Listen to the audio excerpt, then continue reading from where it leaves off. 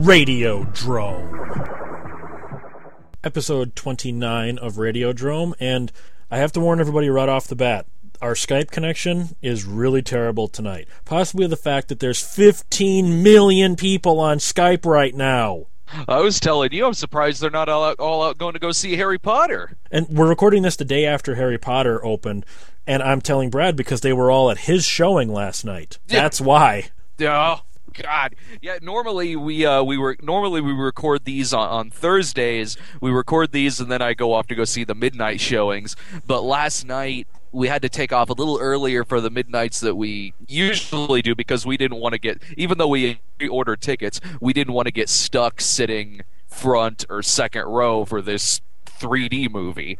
And so we get there probably an hour beforehand or something like that, and we go in there, and yeah, sure enough, I mean, we had to sit in the second row. But it wasn't because like there were that many people there. I mean, this movie was on 10 screens. It was a zoo at that theater. It was the most crowded I've ever seen it. People were parked on the roads. People were parked in the field. Like, it was crazy. So we get into our theater. It was a very small screen that we saw. It was one of the screens in the theater that doesn't hold as many people. So when we get in there, sure enough, 50 people were probably in there. So it was mostly full. So yeah, we had to sit in the freaking second row, tiny-ass theater. Sounds like you were basically at a rock concert. Oh yeah. It was. Jake picked me up afterwards, and he said it was getting in there was just a nightmare getting in there to pick me up. Because I will say this, because we saw the 3D showing of it, and I will say this, being in the second row for that, I've never sat up that close before in a 3D showing, and sitting up that close, it actually made the 3D not that bad. Now you know what to do the next time you go see a 3D movie. Sit really, really close. I'm not gonna do that. But at least now I know it won't look too terrible. But 3D doesn't give me headaches. 3D doesn't give me headaches at all. But I have a feeling like week after week sitting that freaking close would start to wear on me after a while. But, I mean, like, a couple of parts, it was kind of exciting, because there's one part where it's, like, a POV shot of, like, a roller coaster type thing. This little roller coaster deal going through like, caves. And I'm sitting there, and it's like looking at an IMAX screen with the glasses on. It was actually slightly a little thrilling. Did you expect a Terminator to come out and start threatening you, like the T2 3D ride? Oh in yeah, the 90s? yeah. Oh, that would have been great. Or the Muppets 3D one that they had, or the bird coming out and sitting on the guy's shoulder in front of you. Well, Brad, I have a obviously 2D work print of the T2 3D ride thing. Oh, that's cool. You could even hear Cameron directing off screen. All of a sudden you'll hear him, "Robert, go!" And then Robert Patrick runs into screen. So it's a really early work print, which is interesting. Oh, that's pretty cool. This was interesting, and we were talking about this a little bit last night. There were people going around in the theater who had on like specialty 3D glasses, like just for this movie. Like it was like the real 3D glasses, but they were shaped like the Harry Potter glasses. Oh, good God! By the time we got there, I think like by the time we got there, we had already I guess they had already gotten rid of their special Harry Potter 3D glasses, so we just had the regular ones. But we were kind of talking afterward. We were like, "Do you guys remember that? Like back in the day when there'd be 3D movies and they would all be like specially made for the movies you were seeing, like the Friday the 13th 3D glasses, the Jaws 3D ones. They say Jaws 3D on them, or the Friday the 13th ones would have the title on it. And I mean, even like freaking, I remember when I even saw Spy Kids 3D. They were all like specially made like just for those movies. I remember the one that I remember having the specialty 3D one was Nightmare on Elm Street 6. It had the Freddy's Dead stuff on it. And keep in mind, since that wasn't advertised as a 3D movie, all of a sudden when they hand us 3D glasses, we're like, what are these for?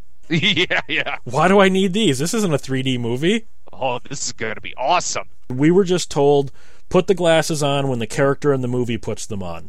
Yeah. That's actually kind of cool. That was a nice surprise when I went and saw that. Oh, yeah. Uh-huh. That was a nice, interesting surprise. Hey, Jared just popped on. What's up, Foils? Hey, everybody. Oh, pretty good. I just had a great day. Of yesterday. rating? Of rating? No. Yesterday I had a great day. See, I don't know if I told... I know I told Brad this. I didn't tell you, Josh, yet. What happened? I've given up on banks on getting a business loan, and since I already had some seed and did some micro budgeting, and I'm basically going to start Foil Wrap Productions with the seed money that I have. You know, it's not disappointing that you're starting Foil Wrap. It's disappointing that conversation didn't go, and then I went to the Mafia for the money. Well, that's where I was expecting that to go, Jared. Got the money from Joe Spinell. Well, yesterday I won 2 eBay auctions, one for a Panasonic HVX 200A, which is a great camera, but I can't really afford a red camera. Reds are actually the best right now, but I can't really afford one of those. So I won an eBay auction for a Panasonic HVX 200 and a Mac Pro with 10 gigabytes of RAM, 1.3 terabyte hard drive, and I think it said 8 core processors at 2.3 gigahertz apiece. I have got such a boner right now. If I understood what any of that stuff meant, I would too, Brad. I know, right? It basically means that my Mac is going to rule. Is it going to start asking if you've seen this boy and holding up a picture of Edward Furlong? Might as well. No, better. It's going to make the robots that are going to ask if you've seen this boy. Oh, so it's going to be like the teaser trailer where they're putting the T-800s together. Right. For T2. Yeah, exactly. Well, terrible. Yeah. Yes. Well, let's tackle the elephant in the room right now since Jared showed up. I just saw today. Yes, I know. I really should stop drinking, but I just can't help myself. Not the pink elephant in the room, Jared. Oh, okay. Different thing. The trailer for The Thing prequel and The Howling Reborn both hit the net today. As we record this, it'll be a week late by the time you hear this. Yeah. That's my reaction to both trailers. Yeah, I'm with you on the Howling Reborn trailer. I haven't seen. Like we were talking about this before we started recording, and it was to me that they're rebooting the Howling. It doesn't surprise me, but if I had read somewhere that they were rebooting the Howling, I had went in one ear and out the other. But so they're doing it like Twilight. Way like Twilight. I mean, literally, when you watch this trailer, first of all, they shoot it in that washed-out color palette that the Twilight movies all have. Yeah. All the characters are teenagers. I mean, I don't think I saw an adult in the entire trailer. What the hell? And, well, I'll get to that in a second. Oh, no, the guy in the wheelchair. I'll get to that in a sec. And literally, if you substituted werewolves for vampires, this is the Twilight trailer. It is Twilight. And see, here's the problem I have. The Howling movies, all 7 of them, prior to this, nary a teenager to be found. They all had adult casts and adult characters. And apparently that doesn't draw... Had Red Brown, man. And it totally retconned the ending of The Howling that we clearly saw happen, said, no, that whole thing didn't happen. Yeah, exactly. You know what's the most insulting about this Howling Reborn? Do you know what the source material is? Gary Bradner's original Howling 2 novel. That novel's worse than the Howling 2 movie. So this is actually in the Howling 2 novel. They're teenagers. Well, no, not that part. But I mean the storyline. The storyline. I see. They took the storyline from the Howling 2 novel, and it's just okay. I love the first Howling. Yeah, you know more about that than I do. I haven't even seen the trailer for the remake. Have you seen all the original Howlings? I mean, all 7 of the first series? Not all. I saw the first 3. Those are the best 3. That's what I hear. Well, 4... What are you talking about? I hear the 7th one is the best. 4 is basically a remake of the first film because it's actually a closer adaptation of the original novel. 5 is okay. 6 is interesting because they add a vampire to the whole thing, which was a surprise. And 7's embarrassing. 5, 6, and 7 are all linked continuity-wise as well. Yeah. So, I mean, they aren't bad until you get to 7. They had no money for New Moon Rising. Oh my! No, I've never seen 7, but if any one of them is bad, it's always the 7th one that comes up. See, 2 is really awful too, but 2 is not bad in a bad way. 2 is bad in a fun way. Yeah, I was gonna say 2 is fun. I have a lot of fun with 2. I love the fact that Christopher Lee, when he worked with Joe Dante on Gremlins 2, actually apologized for having appeared in Howling 2. No. Yeah, he says that on the commentary for Gremlins 2. Christopher Lee walked up to him and apologized for having appeared in Howling 2. Oh, man. I think I just... I don't want you to fire me off of Gremlins 2. I must apologize to you. I was in one of those sequels. But the third one could have been really famous. Originally, Nicole Kidman was supposed to get the part of Jerba. Oh. Personally, I think the chick that got it is really hot, though. Until you see her fuzzy belly and her pouch, that's a little bit of a turn-off. Oh, are you kidding me? That just makes me like her more. I wish Nicole Kidman had a fuzzy belly. How do you know she doesn't? Because I've seen Dead Calm. Ah, okay. Well played, Brad. Well played. Hey, Brad. Touche. So did you pretty much have the same reaction that I did on the trailer for The Thing? I wasn't as angry as you. Well, it you wasn't got that angry. I was angry that it necessarily looks like the worst movie ever made, which it doesn't. It doesn't. But what got me so was like Ramona Flowers. Really, Ramona Flowers is our lead. We go from Kurt Russell to Ramona Flowers. Snake Plissken to Lucy McLean from Die Hard 4. Are you kidding me? That's like going from Jason Statham to Emma Roberts. What the hell? And it isn't so much the fact that she's in it, but from the trailer, it looks like she's the lead. Oh yeah, she's obviously the lead. Yes. Yeah. Are you really high? What the hell? Brad, I think a better, and you know what? And I was about to set up this gag, and now I can't even remember his name. Paul Lind? Paul Hogan? No. The guy. That's from right. They Fast should have and got Paul Furious. Hogan. Where are you going with this, Jared? Are you talking about Paul Walker? Thank you, Paul Walker. Yeah. No, I was going to say. I was going to say no, Brad. It's like having Jason Statham and then going to Paul Walker. No, this is worse. Well, they actually are. It's worse than going from Statham to Paul Walker. Brad, Like you're actually giving some credit to Paul Walker. Wow, that's. I'm going to give some credit to Paul Walker right here. I don't know if this is true or if it's just a rumor, but they're saying he's going to be playing a young Mel Gibson in the Mad Max prequel. That it's going to be Paul. Last I heard, it was like Tom Hardy. I heard Paul Walker, and you know what the creepy thing is? He really does look like Mel Gibson did in the first movie. It kinda, yeah. So creepily enough, I can see that. There was one Paul Walker movie I liked. I liked Running Scared. Running Scared, is that what it was? Yeah, I liked that one. No, to me, Running Scared stars Billy Crystal, Gregory Hines, and Jimmy Smits. That's Jimmy Running Smits. Scared. Gregory Hines. I know, like I have that on a big box, Brad. I have a big box of that. thinking of that too when I saw the Paul Walker one. I was like, this is a decent movie, but it's a really bad remake of the Billy Crystal movie. Exactly. Well, and who would have thought Billy Crystal could play a decent badass cop in that too? I know, I like that movie. I like that movie a lot. To me, it falls apart in the final third.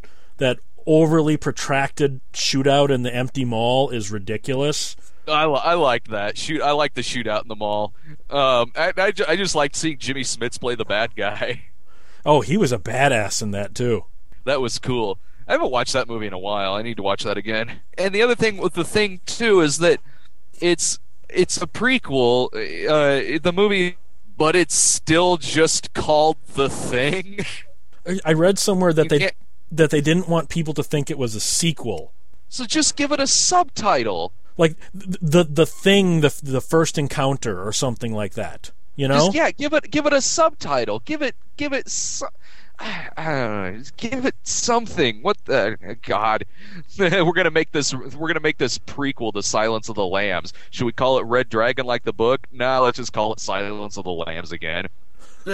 But here's my problem with the prequel. It's the same thing we were talking about last week when we were talking about the Texas Chainsaw prequel. There's no suspense. You know for a fact every single one of these characters has to die. You know ballpark what the ending is going to be because you know what the shape of the Norwegian camp looked like in the first film. You know what the thing is going to look like based on the shape it left in the ice. There is no suspense other than what order the people are going to be killed. Yeah, I'm with you on that too.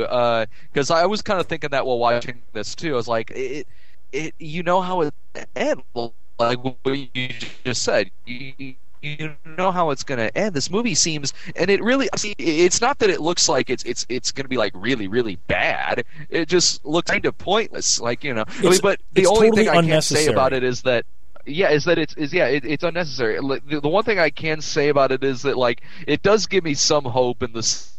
The director has said that he's going to use a lot of practical effects for it. Right, because, I'm sorry, the Thing, CGI, those don't go together, I think. No, not at all. I really hope they timestamp this to 1982. Yeah. I hope you're not going to, we're not going to find a Critters reference or, somebody using an iPod or something in this, or I'm really going to freak out on this movie. Yeah, I'll be pissed off. And I was watching the trailer looking for stuff like that, too. I was like, I swear to God, if this takes place in the present, if this takes place in the present, I cannot freaking see myself liking this damn movie. No, because the first film, while they never said 1982, it was obvious with the VCR that they were watching Let's Make a Deal on and things like that, and the chess computer. This was 1982. It's 1980 freaking 2. Yeah, exactly. Don't dare try and say, oh, well, that one took place in like 1992. Oh yeah, I completely freaking believe that. I wouldn't put it past some of these movies. See, sometimes the timestamp works perfectly. Look at the 1990 remake of Night of the Living Dead. Yeah. There is really nothing in that movie that sets it in 1990. You don't know when that takes place. Because they're in an old house, the phone is old, the guns are old, the TV is old. There's nothing to set it as this has to be 1990. Other than how some of the characters act and how some of them look, namely how Barbara looks in it. Yeah, the short hair, I'll give you that. But yeah, I mean, but overall, really, that's the. I mean, granted, it's been a while since I've seen that, but yeah, how Barbara looks in it. That's what kind of comes to my head when I think. Well, I don't think this is probably taking place in the 1960s. But see, what I'm saying is, I liked the fact that Savini did that. I do too. That he pretty much didn't nail it to either it takes place in '68 like the original, or that this is definitely 1990. I like that movie. I loved that movie. I saw that at a midnight showing on Halloween. Oh yeah? Well, Jared saw Zookeeper at a midnight showing. I'm sorry, Jared. Oh, remind me. Do you know what we watched earlier? Okay, no. I'm writing another 80s Dan. So earlier we all got together and watched Hot to Trot. Oh man, is Space Lancer Steve going to show up in this 80s Dan? No. I want to see Space Lancer Steve show up at some point. Space Lancer Steve. Yeah, I'll have to buy some more foil. Did you keep the little crappy gun from the gas station? Yeah, I still have the gun. I still have the gun. I think Lewis still has that thing that was on my hands and the thing that wrapped around my head. there is something that I am going to do with that, but nothing that'll be something that people are expecting me to do with it. Well, I got a question for you, Brad. Since you just put Midnight Heat up on your site, you play a pimp. Yeah. You play a pimp in that. You play a pimp and Hooker with a Heart of Gold. Am I noticing a trend? That's one thing. It's funny because we were making a Hooker with a Heart of Gold, and it didn't hit me until I think until a little ways into when we were filming Hooker, because I do play a pimp in Hooker and I do play one in Midnight Heat, but they're both vastly different characters.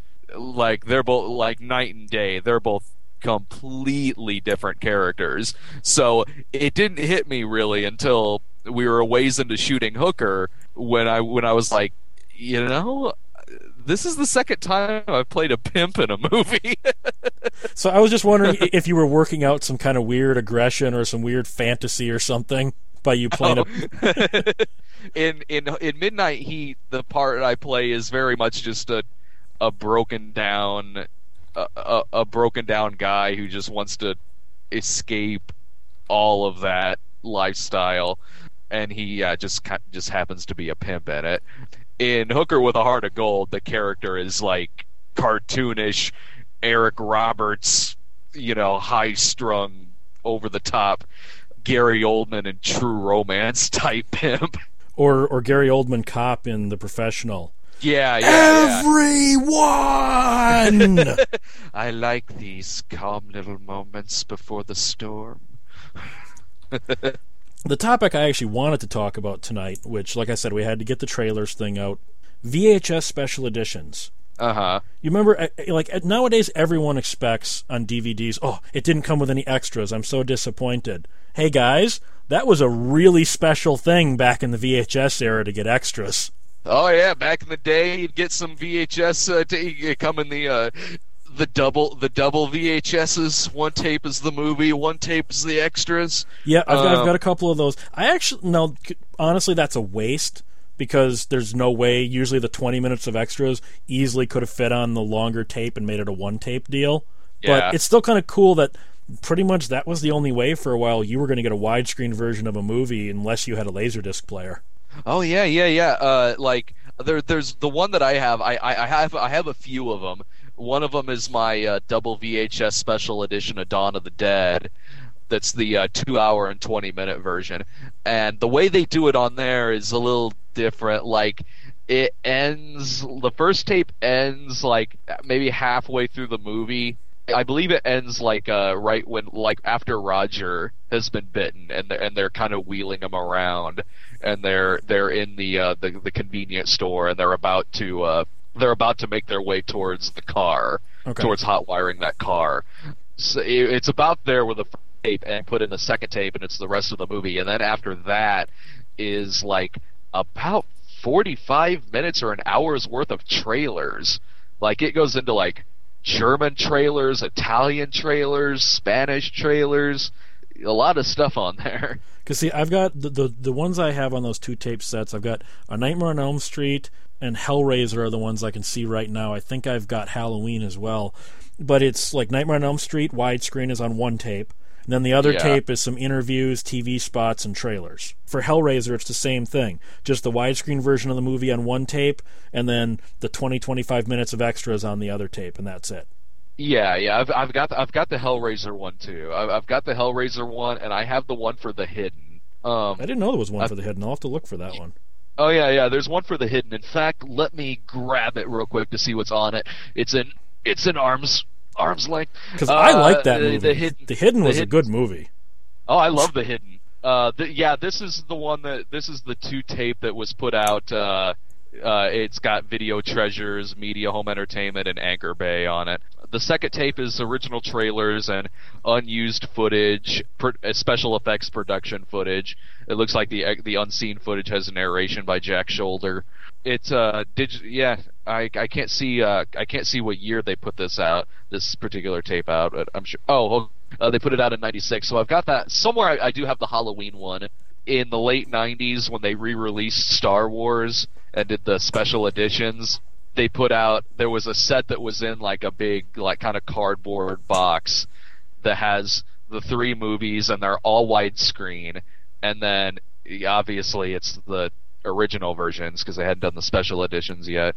So it's those 3 widescreen, and then a 4th tape with a bunch of extra features. So yeah, I think I think I had. I'm that like, at one crap. point. I don't need DVDs for this with the crappy special editions. I'll just keep my early mid '90s special edition cardboard box set.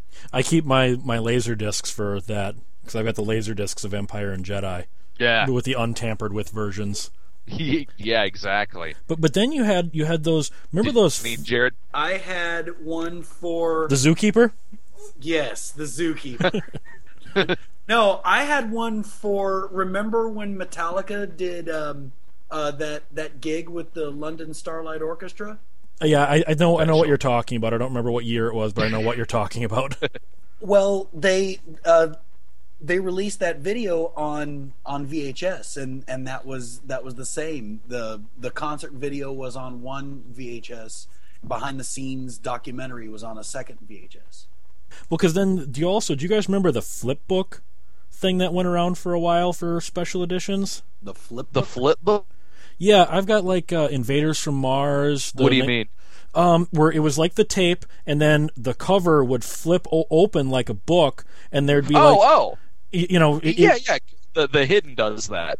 The Hidden does that, and so does the Dawn of the Dead one. Well, because I've got single tape ones of those flip books with the 1986 Invaders from Mars special edition and Texas Chainsaw Massacre 2. Oh, right on. The Texas Chainsaw Massacre 2 one, I have problems with. Okay, widescreen version of the movie, fine. It looks great. Yeah. On the back of the box, after the feature, stay tuned for trailers and deleted scenes. Okay, after the movie, there's 2 trailers, and then the tape runs out. Oh, boo. And I thought, okay, maybe I got a bad one. So I found another one of those at a used place. I bought it again. Exact same thing. None of these seem to actually have the deleted scenes that the back of the box promises. Yeah. I was like, you bastard. I mean, I still like it because it was around when Anchor Bay was putting out like the Beyond and Deep Red and New York River when they first those black clamshells. Yeah, when they would simultaneously put them out on in the VHS clamshells. Yeah. You mean the clamshells?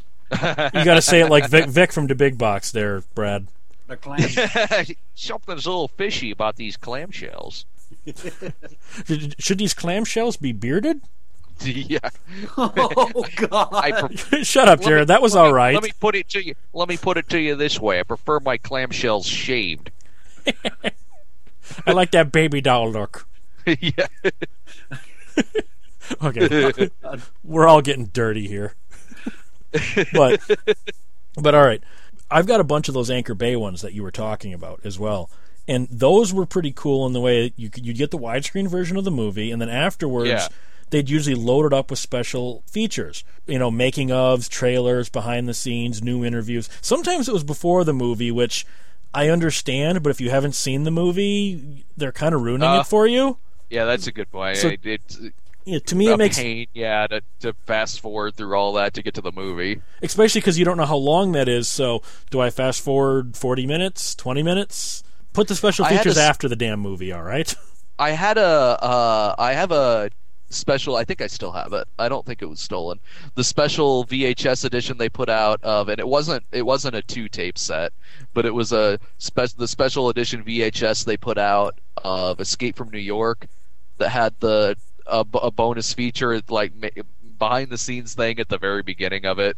And that I have a Laserdisc that has, I think, that same feature, but I didn't know that there was a special edition VHS for that one. Yeah, it has a minute thing right before the movie, and the movie itself is widescreen. I have the same thing too for I had the same thing too for Assault on Precinct 13, except that I don't think there was any extra features on it. I think it was just the fact that it was in widescreen. Yeah, I've got a couple where. Do you remember when I think it was MGM? No, 20th Century Fox. They would put out those ones with that gold background in the black clamshells, and I've got a couple of those for like Die Hard. And other than being widescreen, there's no special features. And I'm like, did that really need a clamshell special edition label when all it is the widescreen version? Yeah, they did that for True Lies as well. Do you remember when... Huh? I was going to say widescreen's nice, but that's not really a special feature, I don't think. Even in the VHS era, I wouldn't really have called that a special feature. It should have been a required feature. Oh, yeah. The widescreen version. To put up at the top, just put, Letterboxd edition or something, you know? Yeah. Do you remember in 89 when Ghostbusters 2 hit VHS? And not Ghostbusters... at first. What? Not when that first hit VHS. When Ghostbusters 2 hit VHS, most of them were widescreen. Were released widescreen. They were just They just released it like that, and it wasn't, they didn't call it like special edition or anything. It was just put out on VHS in widescreen, which is cool, which is really good. But then in '89, doing that, people thought there was something wrong with their tapes. Oh God, the ignorance of the consumer, huh? Oh yeah. People thought there was something wrong with their tapes, and even I think even like my mom was kind of like, of course at the end, of course, I mean at that time, not as many people knew about letterbox, widescreen, and all that as they do nowadays. So I think even my mom at the time was kind of like, huh, well that's interesting, whatever. But Brad, you got to realize today people don't know about that. I don't think there is any conceivable reason that when you go to Walmart today, or Target, there's more people today who know about it than back then. But clearly there are people that prefer the full screen edition. Otherwise, Walmart and Target, otherwise Walmart and Target would not stock those in greater ratios than they do the widescreen edition. Who the hell wants the full frame edition? Oh yeah, there's still a lot of idiots out there. Because I got prefer the full screen version, but there are more people, even if they do prefer the full screen version, blah blah blah. They know what widescreen is. They know what full screen is. There are more people nowadays who know about that. I'm not saying there aren't stupid people who would still prefer to see it in full screen, but it isn't so much a mystery nowadays. My mom gives me this thing. She knows that, like you just said, there are people that know but prefer. She knows that you're losing image off each side, but she'd prefer the screen be filled, that her entire TV screen is filled, rather than seeing the entire picture. And I facepalm and like, Ma, you truly are not a cinephile, are you? What about people who buy widescreen TVs but still watch 4:3 aspect, like all the time, everything? Those people are idiots. But I've got a nice, it's an LCD TV. Obviously lots of TV shows and things like that are still going to be 4:3. So I watch a lot of 4:3 stuff on there. Well, whenever I put something in widescreen, I can see the line of screen burn. Yeah. Where the 4:3 image was, because that's actually been burned into my screen now. Oh yeah. So I'm like, uh-huh. So you got this one little line whenever you're watching in something in widescreen on each side, and it's like, yeah. So I did that to myself. I guess. I always kind of laughed like when I worked at the video store and we would have like say for like some Academy Award winning movie, so let's say Godfather, or we'd have like full screen version, widescreen version, and like The Departed or something like that. And I would laugh and be like, who is gonna rent The Godfather and prefer for it to be seen in full screen, or The Departed or something like that? Another thing that's really irritating about this widescreen full screen thing, wherein a foreign version, a foreign DVD is widescreen and the American version is full frame. That bugs the hell out of me. Like Fright Night 2. Fright Night 2, full frame, European edition, beautiful widescreen print. I prefer my movies pan and scan, thank you very much. Well, the thing that also gets me is on these DVDs, you see a lot of time, special feature, full screen presentation. Special feature. It's not a special feature. That's not a special feature. That's like saying special feature. We left the lens cap on. Yeah, it's not a special feature. That's a deterrent to me buying that version of the movie. What are some of the worst examples of pan and scan you saw? Ghostbusters. Just try and watch Try and watch Ghostbusters on TV. You'll actually get motion sickness because that camera never stops moving. Oh, yeah. That one's bad. What? I said that one's bad, and Die Hard's pretty bad, too. Die Hard was bad. Telefon. When I saw Telefon on VHS, that was bad. The Charles Bronson movie? Yeah, that was pan and scanned really bad. Last Action Hero was pan and scanned really bad. I think A Few Good Men was, too, if I remember right. I don't mind full frame as much. Obviously, all of us being big VHS fans, you get used to that. Full frame, I'm fine with. It's when they pan and scan. Okay, if the actor is just out of frame, leave him out of frame. You don't need to move the camera over to catch the actor to say his one line of dialogue.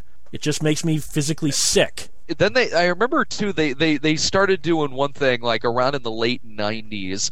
If you had a shot where one actor was standing all the way on one side of the screen, talking to an actor who was all the way on the other side of the screen, that shot on VHS or in let's say in full screen, it could be DVD, VHS, whatever, that shot would be in widescreen. The Haunting, the remake of The Haunting does that. The scene where the bed is coming alive and getting the black-haired chick. Yeah. All of a sudden it goes widescreen for that one scene and then goes back to full frame on the VHS. Magnolia did that for the scene where John C. Reilly is talking to the girl love interest in the movie. There was a shot like in that sequence that was in widescreen, and I kind of remember just being sort of like, well, first of all, I don't know why I was watching that in full screen. A friend of mine must have just put it in and had it on tape or something, but it was actually, I mean, it took you out of the movie a little bit. And first of all, it reminded me that I should freaking be watching this in widescreen. Why am I watching it like this? Exactly. Well, because I remember there was a big fervor when The Insider came out on VHS. Michael Mann had something written into his contract that it could only be released on home video widescreen, that no full-frame edition would be approved. People were sending their VHSs back to Amazon and Walmart complaining that they wanted the damn full-screen edition. They didn't want it widescreen, and they said they were forcing widescreen on us, viewers. Oh, boo-hoo. Well, another thing, just try and look at like a Monster Squad. Yeah. Not on DVD because that's widescreen. Look at the VHS. That entire opening sequence when they're in Transylvania in the past is gorgeous. All beautiful widescreen. And then as soon as they go to the present, the screen, I mean, and literally just snap. And all of a sudden it's full frame. It's jarring. Well, they do that when a lot of them do like the slow transition from widescreen where the bars slowly recede, slowly disappear. Like I said, and there are some movies where you actually do get more in the full screen edition, like Return of the Living Dead, that was shot open matte. So while you do get more on the sides widescreen, you're losing top part of the top and bottom that you get when you see it full frame. So both ways of Return of the Living Dead, you're actually getting more than the other version was giving you. The Abyss is the same way. So is Eyes Wide Shut. Yeah, so you really can't complain about the full screen edition of those movies because you are getting more footage in a weird way than the widescreen edition gave you. Was it MGM where they got in some trouble because they were matting screens over a full screen copy of it? Kung Fu, the TV series, they did that for the first season. Okay. They actually tried to pass it off that a TV show shot in 1972 was shot widescreen. Oh, I believe that. And you know what the biggest insult to injury was? There's a documentary on that uses clips from the first season that are in the correct aspect ratio. It's like the documentary's just teasing you. And then there were so many fan complaints that seasons 2 and 3 were put out in the correct aspect ratio, but they refused to reissue season 1. So you can only get season 1 in that phony widescreen edition. Man, Sleepaway. I remember a copy of Sleepaway Camp I had is matted the widescreen bars over a full screen copy of it. Something else too. I can't remember. I think like when MGM's Soul Cinema label put out like Coffee and Foxy Brown. They were the wrong aspect ratio? Yeah, because those were like flip side. Full screen on one side, widescreen on the other, but they were both the same, just one matted bars over it. What do you prefer, Jared, full screen or widescreen? Well, full screen, of course. I mean, especially now seeing the difference. Wait, did I just say full screen? Yes. Yes. Wow, I cannot believe I just said that. All right, there's no way I'm... It fills up the TV! I am not editing that out, I'll tell you that. Well, that was a mistake. I don't know why I just said that, but... It fills up the TV. I don't like those black bars, damn it. I meant to say widescreen, especially seeing the difference now between widescreen and full screen. You can actually, you can really see more. I mean, I actually saw a couple of movies in widescreen and in full screen formats, and I'm thinking, why would you do this? I mean, what's it? It's like once you have a taste of widescreen, why would you ever want full screen ever again? Especially when you know what widescreen is. I remember being a little kid and seeing widescreen for the first time, and I didn't know what it was. Me either. So I probably, being that young, I probably did think, like, what the hell? There's part of the screen missing. I know I thought that way back then. I know at the time I was all like, watching Last of the Mohicans. I was all like, why is it like this? This is annoying. Why won't it fill up the screen? There is something, though, that a lot of people don't realize that's also a big difference between full screen and widescreen. Because the full screen is literally just zoomed in, it actually pulls up more grain. So the picture is actually clearer in the widescreen version as well. The picture's crisper, too. In widescrreen? Yeah, because when you zoom in, you're adding that grain that your eye isn't really picking up. It's just like take a YouTube video, looks all right, zoom in to just one guy's face, and it's going to look like crap. Oh, yeah, like when we found Brian's 1988 VHS of Die Hard, like several months back, and we pop it in, and it didn't really do the pan and scan thing that like subsequent full screen copies of Die Hard did, but it was just, they just zoomed in to like the middle of the screen, so if some actor was off to like the left side talking, you wouldn't really see very much of him. It was just zoomed right in, and like it was grainy as hell. Yeah, see, that's we part actually of the got problem. some enjoyment out of that. See, that's part of the problem, and for some reason people like that. I remember my video store used to have, it was probably when a Dragonheart came out, because it was an image from Dragonheart. It showed a scene from Dragonheart, widescreen, and the exact same scene full screen underneath it. And they used to play this on the TV inside the store to show people the difference. Now, the real funny thing was, Dragonheart was never released on widescreen on VHS, so it was sort of, what's the point of that video? Shouldn't you have picked a movie you can have both versions for? Yeah. I just thought that was a weird choice by the company. I mean, it illustrated their purpose, but they probably could have chosen a better movie for it. and we've talked before about how like I prefer like how some of my VHSs look grainier than like a DVD or HD Blu-ray, but that's not really because it's zoomed in or anything like that. It's just because I prefer to watch something like Friday the 13th, a little bit of grain to it, than I do all polished up and looking all HD Blu-ray. Well, on the same token, have you ever seen the Chong movie Far Out Man from 1990? Yeah. Okay, I've got that on VHS and on DVD. The DVD is full screen. The DVD is a worse quality print than the VHS. I've seen that. Literally, my VHS is a better copy than the official DVD for that movie. That's ridiculous. Yeah. They must have burned a copy of the movie off of VHS onto DVD. Most likely, but I don't know if it was not the same print, but there are like some rolling color not like color bars the way you're thinking, but like little color stripes that roll through the screen now and then on the DVD that are not on my VHS. And it's like, what the hell? I did watch the other day. I watched my first Blu-ray. Which was? Caligula. Did you buy it or rent it, or friend had it? No, I bought it. I'm like, okay, well, we technically have a Blu-ray player now with the PlayStation 3, and I'm like, okay, if I'm actually going to get a Blu-ray, the first Blu-ray that I get, it's going to be my favorite movie. It's going to be Caligula. So I ordered Caligula on Blu-ray.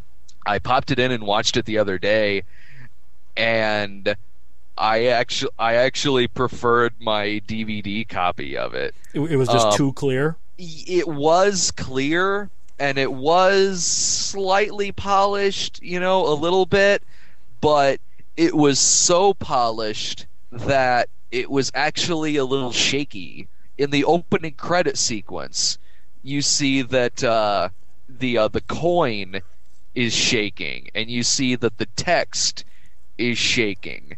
When you look at it in other copies of it, you can kind of see that a little bit, but whatever, it's really not that noticeable. But in the fact that it's this HD and it's polished up and all that, it was a little distracting. Are you going to pick up any others, or is that pretty much going to be your only Blu-ray? Jillian bought Drive Angry for me on Blu-ray, and I got the Clockwork Orange Blu-ray, partly because, it is one of my favorites, and I used it in that Clockwork Orgy video that I did. The kinds of movies I watch to look that clear. I don't. I know Zombie Holocaust is out on Blu-ray, but I don't know. I don't know if I need that good of a copy of it. I'd much rather watch it on probably my DVD, because at least it'll look a little grainier. It won't be that polished up. Well, you want to hear something funny? I like the look and feel of of when it's not converted to HD. The movie Grindhouse. Why does that need to be on Blu-ray? Isn't by definition that movie not work in HD? Yeah, exactly. The point of that is that it doesn't look like it's in HD, And I don't know.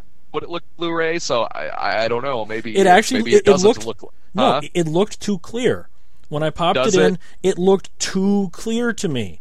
And then they even give you the option to watch the movie without all the digital scratches. You can watch it clean. Oh, that. Yeah, it's like, no. What's the point of watching Grindhouse clean?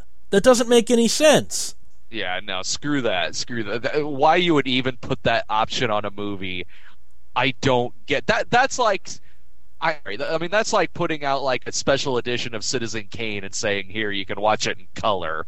Oh, don't get me started on that. You, me, and Ed talked about that before. but that's what that reminds me of. That's what that reminds me of, though. Because the only Blu-ray I have that I think really does improve by looking in HD is Trick or Treat. That really does look beautiful on Blu-ray.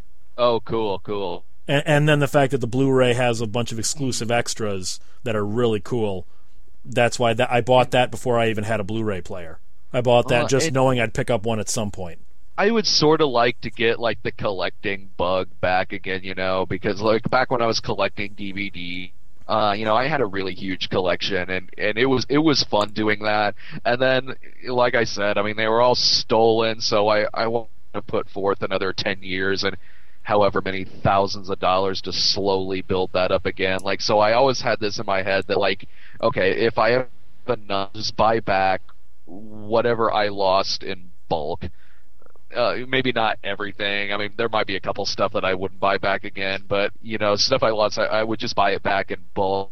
And part of me is sort of like, well, it was fun to collect like that. So there was a part of me that was like, okay, with this Blu-ray thing, Zombie Holocaust just came out. There's like New York Ripper and like Cat of Nine Tails and stuff that I used to own. It was like, I don't know, maybe I could just start collecting again. And I'm like, I don't know. Well, for me, I think again, I'll probably just wait so I can just buy them all back again on DVD. See, for me, Blu-ray, it has to be about the extras. If it's a movie that has it has to be about the extras. If it's a movie that has the equivalent on DVD, I'll go with the DVD.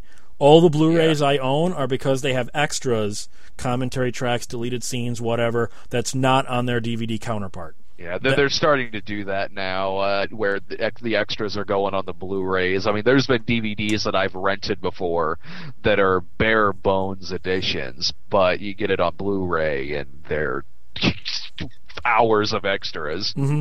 Well, we're running out of time, assuming I can get this Skype Sucks edition of Radiodrome edited properly. We're getting close to running out of time, but I want to note that I'm going to be adding to my webpage a list of VHSs I have for trade/sale. I need the money really, really bad. I'm about to lose my house, so... By the way, there's also a PayPal link at the top of 1201beyond.blogspot.com if anyone wants to help me keep my house. But I have a bunch of VHSs I'm going to be putting up for sale or trade if anyone wants to go check those out. And I'll also be putting up a video store went out of business a while ago. They gave me all their old review tapes and DVDs. I'm not so sure I can legally sell those, though, because they all have that call this phone number if you paid for this cassette thing on them. So I don't know if I can legally sell. I don't know if I can legally sell those or if I have to trade those away. But I've got hundreds and hundreds of those that I need to get rid of. So please check out my website 1201beyond.blogspot.com. You can email me at 1201beyond@gmail.com. Brad is cinemasnob.com, and Jared doesn't have like a website, but Foil Wrap Productions on Facebook. That is correct. Facebook. Or Facebook.com/Jared Foils. There you go. So, all right, I'm going to say goodnight, and this one's going to be hell in post, I'll tell you that, Brad.